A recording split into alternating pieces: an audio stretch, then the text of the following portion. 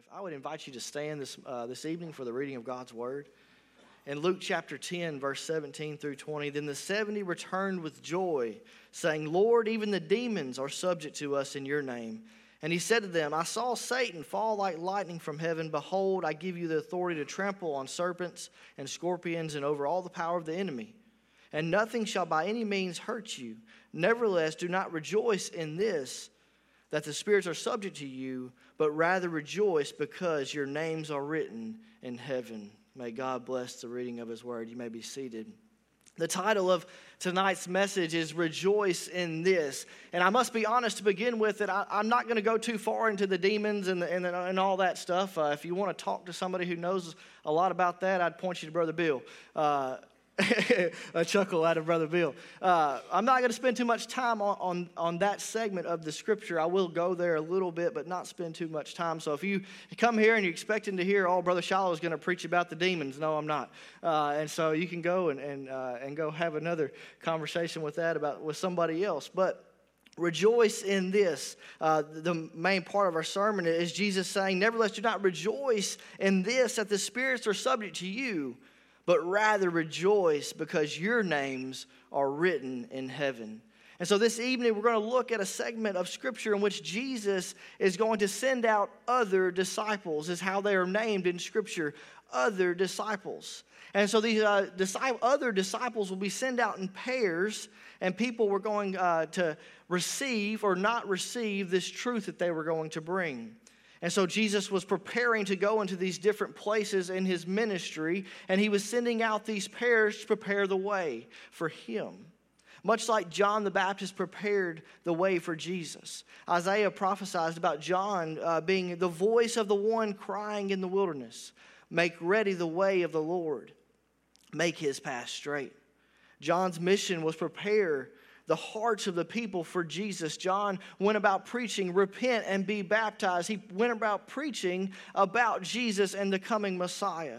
And so these disciples, these other disciples, would go ahead of Jesus, and they would tell whoever would listen about Jesus. They would tell whoever would stop and listen to him about the Savior that was coming, the Messiah, who was amongst them now. And we might ask this question, who were the 70? Who were the others? We have no clue who they were. We just know that they were followers of Jesus. They were simply others. Others disciples who Jesus sent out to preach his word. Just a chapter before, in chapter 9, verse 1, it said, and he called the 12 together. And so these are his 12 disciples, his 12 closest friends, his 12 closest allies. And he says, and gave them the power and authority over all the demons and to heal diseases.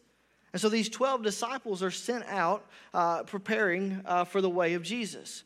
And then Jesus, in chapter 10, verse 17, is preparing the others for their mission, the others for what they are to do. And so in the middle of these two accounts of Luke, we see Jesus ask a question to the 12. And the others would have to answer this question also. And then a question that you and I must answer also. And we see this in Luke chapter 9, 18 through 20. And it happened as he was alone praying that his disciples, and so this is speaking of the 12, joined him, and he asked them, saying, who do the crowd say that I am? So they answered and said, John the Baptist. But some say Elijah, and others say that one of the old prophets has risen again. And he said to them, but who do you say that I am? But who do you say that I am? And Peter answered and said, the Christ of God. And so Peter, in true Peter fashion, speaks up for the group, and he identifies who Jesus is. He confesses that Jesus is the Christ of God.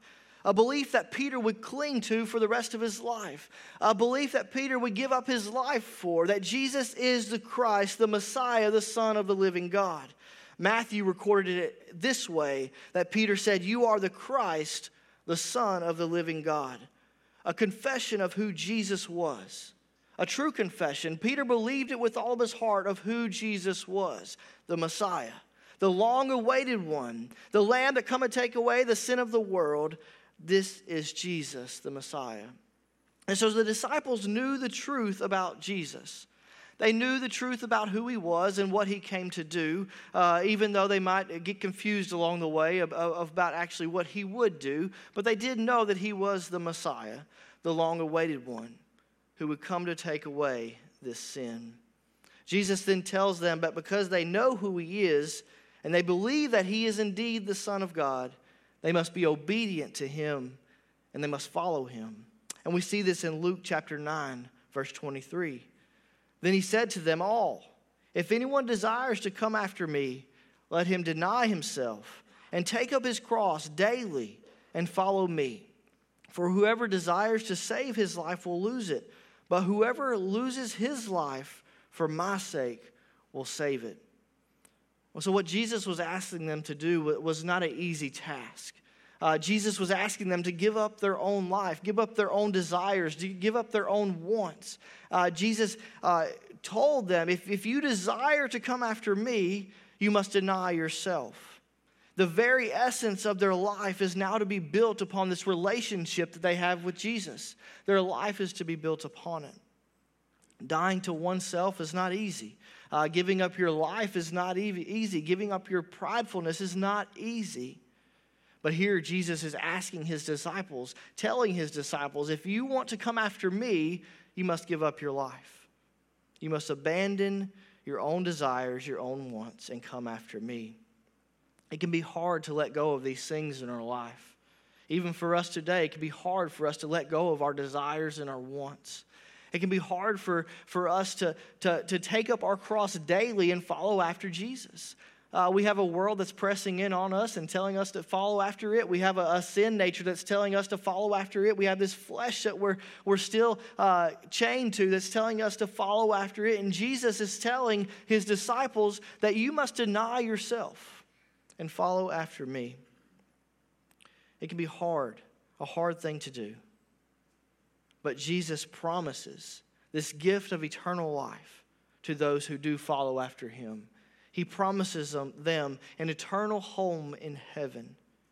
And so Jesus tells them before they go out with the good news of the gospel. That's the message that they're going to preach. What are they going to talk about? Well, they're going to preach about Jesus. They're going to tell about Jesus and his coming. That it will not be an easy task. And we see this in Luke 9:57. Now it happened as they journeyed on the road that someone said to him, "Lord, I will follow you wherever you go." And Jesus said to him, "Foxes have holes and birds of the air have nests, but the Son of Man has nowhere to lay his head." Then he said to another, "Follow me." But he said, "Lord, let me go first and bury my father." Jesus said to him, "Let the dead bury their own, but you go and preach the kingdom of God." But you go and preach the kingdom of God. And another also said, "Lord, I will follow you, but first let me go and bid them farewell who are at my house." But Jesus said to them, "No one having put his hand to the plow and looking back is fit for the kingdom of God." Now, a lot of these scriptures that I'm referencing tonight, you've heard over and over again, and you've probably heard them in their own sermon form because they could all preach, just by themselves. But I want to tie in Luke chapter 9 with where we're going with what Jesus says to the others. And so Jesus says, is talking and having these different encounters with these different people, and he's being confronted with their questioning, or maybe their "Lord, I'll follow you wherever you go." And Jesus said to him, "Foxes have holes and birds of the air have nests, but the Son of Man has nowhere to lay his head." And so Jesus knew the heart of the man that was saying that to him. And Jesus didn't have the comfort of a home. Jesus did not. He did not have a place to lay his head. Jesus was a sojourner, a traveler on this world. And he was telling that man that said, "I'll follow you wherever you go." Then you're going to have to give up your worldly possessions. You're going to have to give up your worldly comforts. Jesus told the man that the preaching of the gospel is more important than the inheritance that he would receive from his father. The preaching of the gospel was more important than when his dad died and he would receive some lump sum of money. And Jesus said, "No, go and preach the gospel." He told the other that you can't look back while you're plowing. Anybody that's ever ran a tiller or been on a tractor or a lawnmower knows what happens when you look back. Your line's not going to be as straight as what it could be. You're going to be out of whack. And Jesus is saying, no one having put his hand to the plow and looking back is fit for the kingdom of God. Jesus is telling this man, you must look forward and not look back. He wanted to go say goodbye to his family. He wanted to go say goodbye to those in his house, maybe even his friends. And Jesus said, no, go and preach the gospel. You can't look back. No one is fit who looks back, who is fit for the kingdom of God. A life in Christ is a life full of abandonment and full of commitment. Not a little commitment or just some commitment, but full commitment. Jesus, when he was telling his disciples to go out and preach this good news, when he was telling the others to go out and preach this good news, he was calling for full abandonment. He was calling for full commitment of their lives. And Jesus calls us to that life of full commitment, that life of full abandonment. Too many times we see believers, and we maybe even myself is guilty of this, of not being fully committed to the gospel of Christ. Jesus tells us to take up our cross daily and follow after him. And so Jesus is confronting his disciples. He's confronting the others. He's confronting these three different individuals about what a life in Christ takes. The life that we have in Christ and the full abandonment that we can experience, the full commitment that we can experience is hard, but it's worth it. The kingdom of heaven is worth it. Preaching the gospel is worth it. Matthew 13:44, again, the kingdom of heaven is like a treasure hidden in a field, which a man found and hid. And for the joy over it, he goes and sells all that he has and buys that field. And so this parable relates the kingdom of heaven to a field. And a man found a great treasure in that field, and he sold everything he had just so he could buy that field because he knew the treasure that was within it. The gospel should convey as this in our lives. We have found the good news of life after death.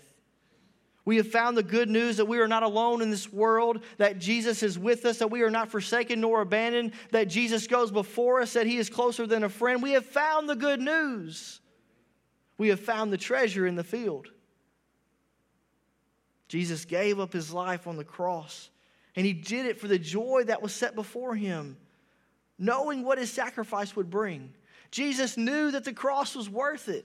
Jesus knew that it was all worth it because he had you and I in mind and anyone else who would come to him through faith.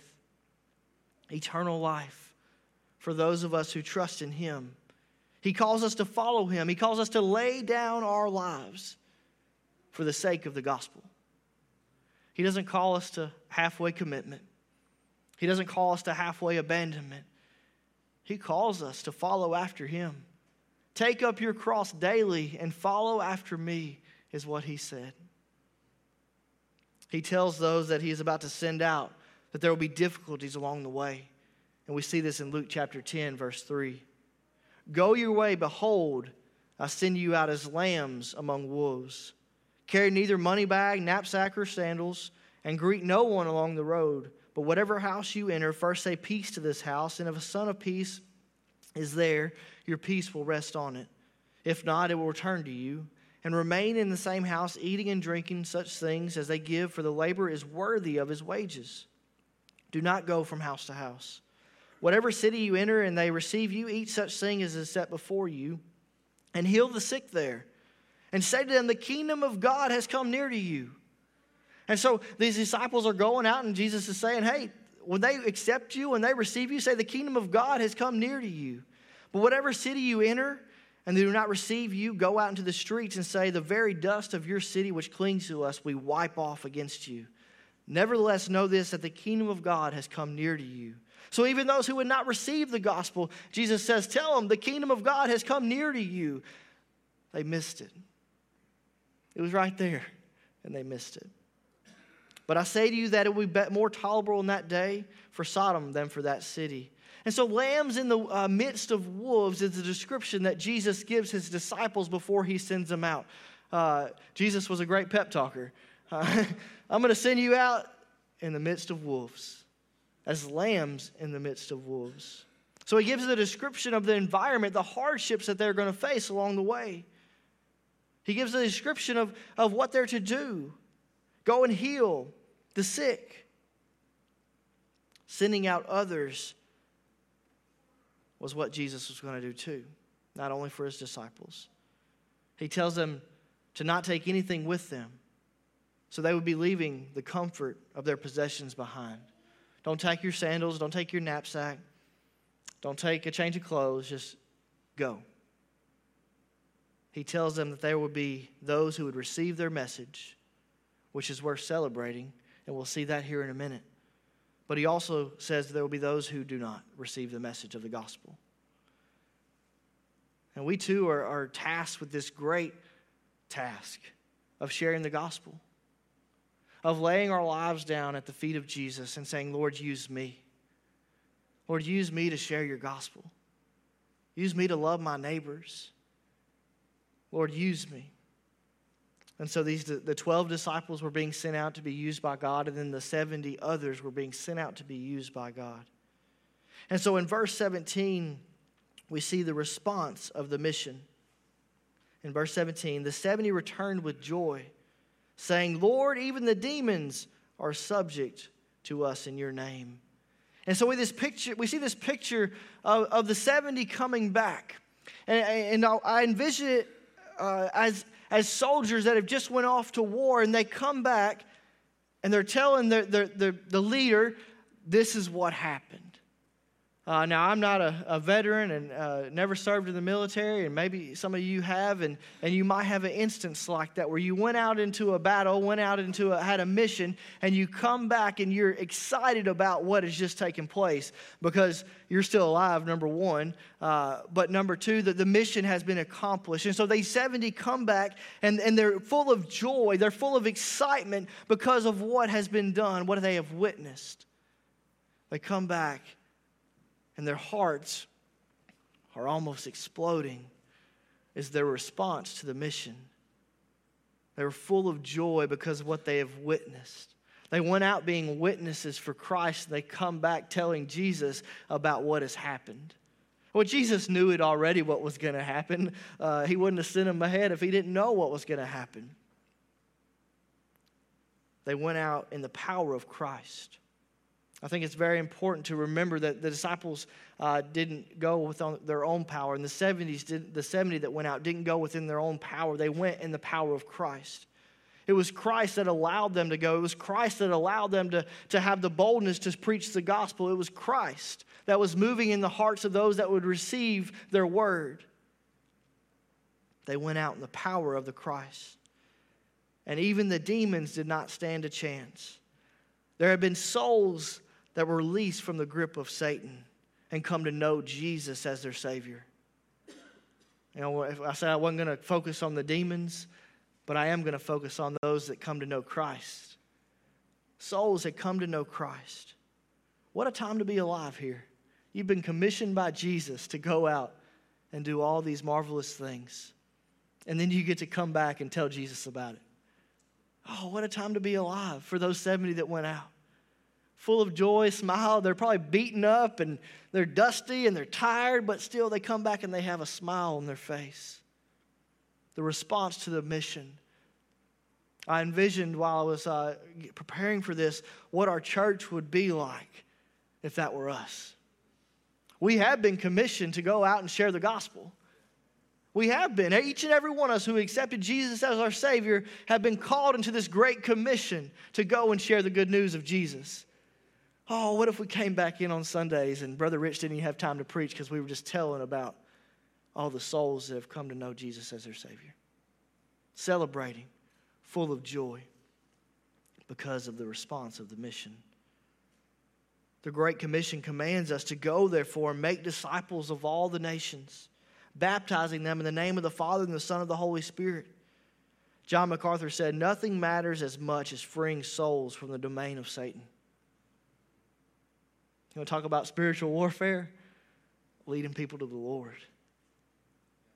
He said, and that we bear the power of Christ over the forces of hell through the proclamation of the gospel. We bear the power of Christ over the forces of hell through the proclamation of the gospel. The gospel is powerful. The gospel is worth it. The 70 returned, sharing their stories, and they did it full of joy for what they had witnessed, for what had been done. They had seen lives changed. They had healed the sick. They had cast out demons. The gospel and what it means in our lives is worth celebrating. It's worth celebrating when someone comes to know the Lord. It's worth celebrating when someone comes for baptism and is baptized.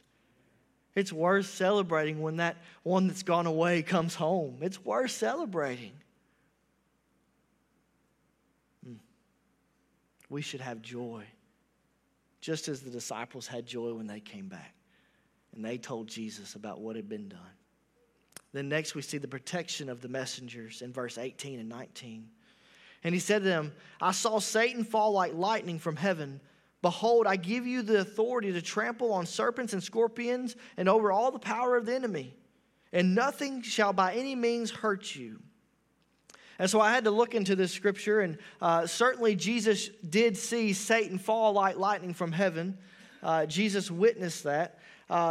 Someone said about this scripture that as they were going out and preaching the gospel, as people were coming to know Christ, as souls were being saved, as demons were being cast out, what does lightning do? It comes down, and then it comes down, and then it comes down. That Jesus maybe even witnessed, or which we know that he knew what was going to happen, what was taking place as the 70 went out.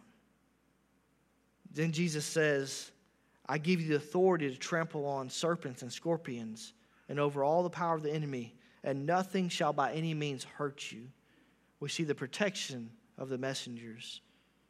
Jesus tells them that they will be able to defeat the forces of the enemy, and that the power of the enemy cannot stand against the power of Jesus. Paul wrote in Romans 16:20 that the God of peace will crush Satan under your feet. 2 Thessalonians says, the Lord is faithful, who will establish you and guard you from the evil one. And so truth's in God's word that the enemy has no place, that the enemy has been defeated, the enemy surely has fallen like lightning, that he is not powerful when it comes to Christ, that the gospel is stronger than he is. The enemy doesn't stand a chance when it comes to the power of the gospel. And the ones who go out by the gospel, who are under the care of the gospel, because they're under the care of God Almighty. Whether we live or whether we die, we are under the protection of Jesus. Through Christ, we have the victory. The victory's already been won. We can go out into this world and maybe face hardships. We can face persecution, but our lives don't stop there, because the victory's already been won. Jesus defeated death on the cross, and Jesus has defeated Satan. 1 John 5:4 says, for whatever is born of God overcomes the world. And this is the victory that has overcome the world, our faith. This is the victory, our faith. Who is he who overcomes the world but he who believes that Jesus is the Son of God? Lastly, we see the promise to the messengers. So we have the response of the mission, the protection of the messengers, and we see the promise to the messengers. In verse 20, Jesus said, nevertheless, do not rejoice in this, that the spirits are subject to you, but rather rejoice because your names are written in heaven. Rejoice in this. And so they've just done all these marvelous things. They've just gone out and done all this stuff that we can only imagine what they were doing. And Jesus says, don't even worry about that. Don't even look at that. Rejoice in this. Rejoice in this, that your names are recorded in heaven, that your name is written down in heaven. Oh, what a powerful statement. So the messengers come back. They're joyful because of what they've seen, what they've done through Jesus. And Jesus redirects their attention to what the gospel has done in their own lives. He points it back to them. Your name is written in the book of life. Yeah, you've done all these miracles, you've done all these cool things, but your life is a miracle because you have been born again. The gospel had changed their lives. They were focused on the miracles, the healing. They were focused on the power that was displayed. And Jesus tells them to rejoice that their own names are recorded in heaven. Rejoice in this, the promise that this was not the end of their life, that this was not the end of their journey. It's almost as if Jesus is saying, oh, you think that was cool? Wait till you get to heaven. It's almost as if he was saying that. You think that was awesome? Just wait till you see my kingdom. Rejoice in this. Surely something rejoicing about. If we don't have anything to rejoice about in our lives, we can rejoice that our names are written down in the Lamb's Book of Life. That we can rejoice in that. God had revealed his truth to his followers. That Jesus was the Messiah, and they accepted that truth. And they gave their lives for it. They gave their lives to Christ, and he gave them the gift of eternal life. A promise that we too have access to through faith in the gospel of Jesus Christ. A salvation we can rejoice in, and a promise that we can hold on to. Rejoice in this, that your name is written down in heaven. Have you ever made a decision to follow after Jesus? If you've never accepted Jesus as your Savior, then your name is not written down in heaven. But through faith in Jesus, you can come to know him as your Savior, that he paid the sin debt for you, and that you can have eternal life, and that you have the promise that the messengers had, the hope of heaven, and that we can rejoice in it. Rejoice in this. Let us pray.